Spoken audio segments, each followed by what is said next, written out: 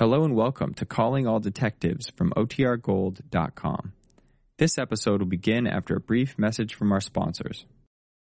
Your brain needs support, and new Ollie Brainy Chews are a delightful way to take care of your cognitive health. Made with scientifically backed ingredients like Thai ginger, L-theanine, and caffeine, Brainy Chews support healthy brain function and help you find your focus, stay chill, or get energized. Be kind to your mind and get these nootropic chews at Ollie.com. That's OLLY.com. These statements have not been evaluated by the Food and Drug Administration. This product is not intended to diagnose, treat, cure, or prevent any disease.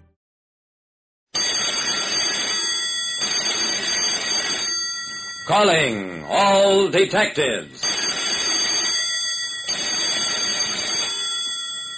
When a wealthy man wanted to buy himself a background, what he got was a background of murder. That is the situation on this page from my casebook. The casebook of Jerry Browning, private detective. A private detective like me, Jerry Browning, knows that some cases are easier to sew up than others.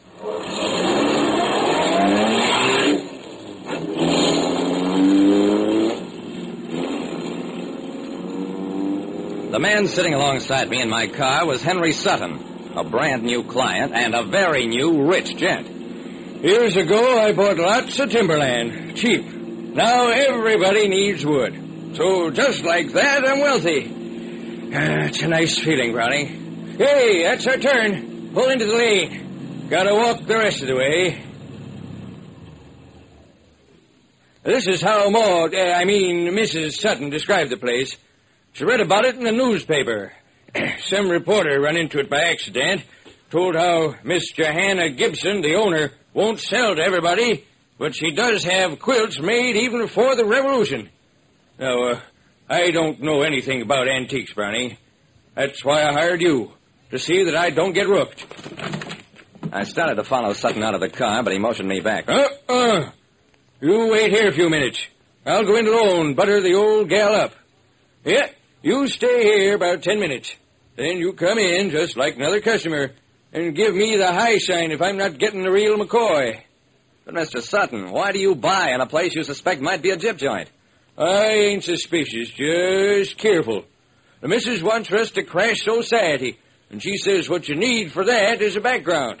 So I'm going to buy me a background, junk like we might have lugged over on the Mayflower. I'll buy the whole shebang. I'm going to make my wife a pillar of society if it kills me. And this whole Gibson gal, if she's got the authentic stuff, she'll sell it to me even if it kills her. I was hired by wealthy Henry Sutton to help him buy a background so that he and his wife could step up the social ladder. I waited the 10 minutes, then walked up the long, winding lane to the Gibson house. About halfway there, I heard someone digging. It was a workman in faded dungarees. When he saw me, he dropped his shovel. Don't go up to the house, mister. Just left there. Things is rough. Oh, Miss Gibson's real mean today. For no reason at all, she fired me. Think of it, me who's worked for 'em 30 years. But Miss Charlotte, the young'un, nicer than Johanna, she whispers to me, Luke Jenkins, that's my name, Luke Jenkins, don't you fret, I'll talk to Johanna, straighten things out. You just go ahead, dig in the trash pit, and when my sister calms down, she'll take you back. That's what she said, mister. But I told Miss Charlotte I'm not going to go back. I'll do this job for Miss Charlotte, and then I'll skedaddle. Luke turned back to his digging. It was an awfully big dig for rubbish. Well, maybe the Gibsons had a lot of trash. Maybe they needed a pit 6 feet deep. I shrugged, started to walk on. And when I looked back from the next turn, Luke's stocky figure had disappeared. But I forgot about Luke. But just then, Henry Sutton came dashing down the lane. Browning, something terrible has happened. That Johanna Gibson is a she-devil. Said I didn't look worthy of owning her blame stuff. So I got sore and told her them quilts she has for sale looked like rag bags with stitches. She pranced out of the room. I heard her fighting with someone named Luke, and then I didn't hear anything. All right, so we go back to town. Come on. Nope, them things were really good. I won 'em. You try it this time.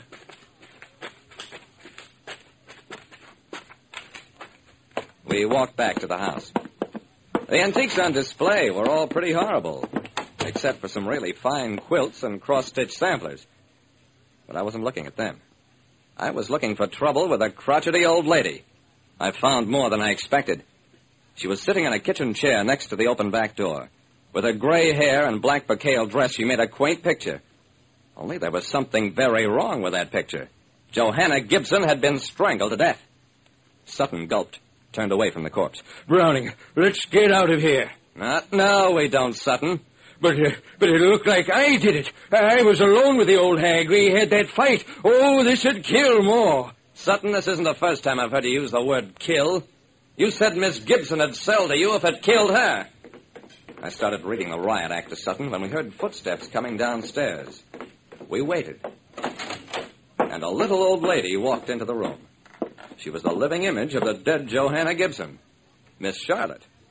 From the doorway, she smiled at us shyly, said she'd heard our voices. Perhaps she could help. She knew that Sister Johanna was sometimes, well, not too pleasant to deal with. Then she saw the body. Tears streamed down from under her thick glasses. I heard her whisper, almost as if she were thinking out loud. The whisper was one word, Luke. I walked over to the wall telephone. The sheriff said he'd be there within 5 minutes. And he was as good as his word. Better, because he brought Luke with him. Picked him up less than a mile from here.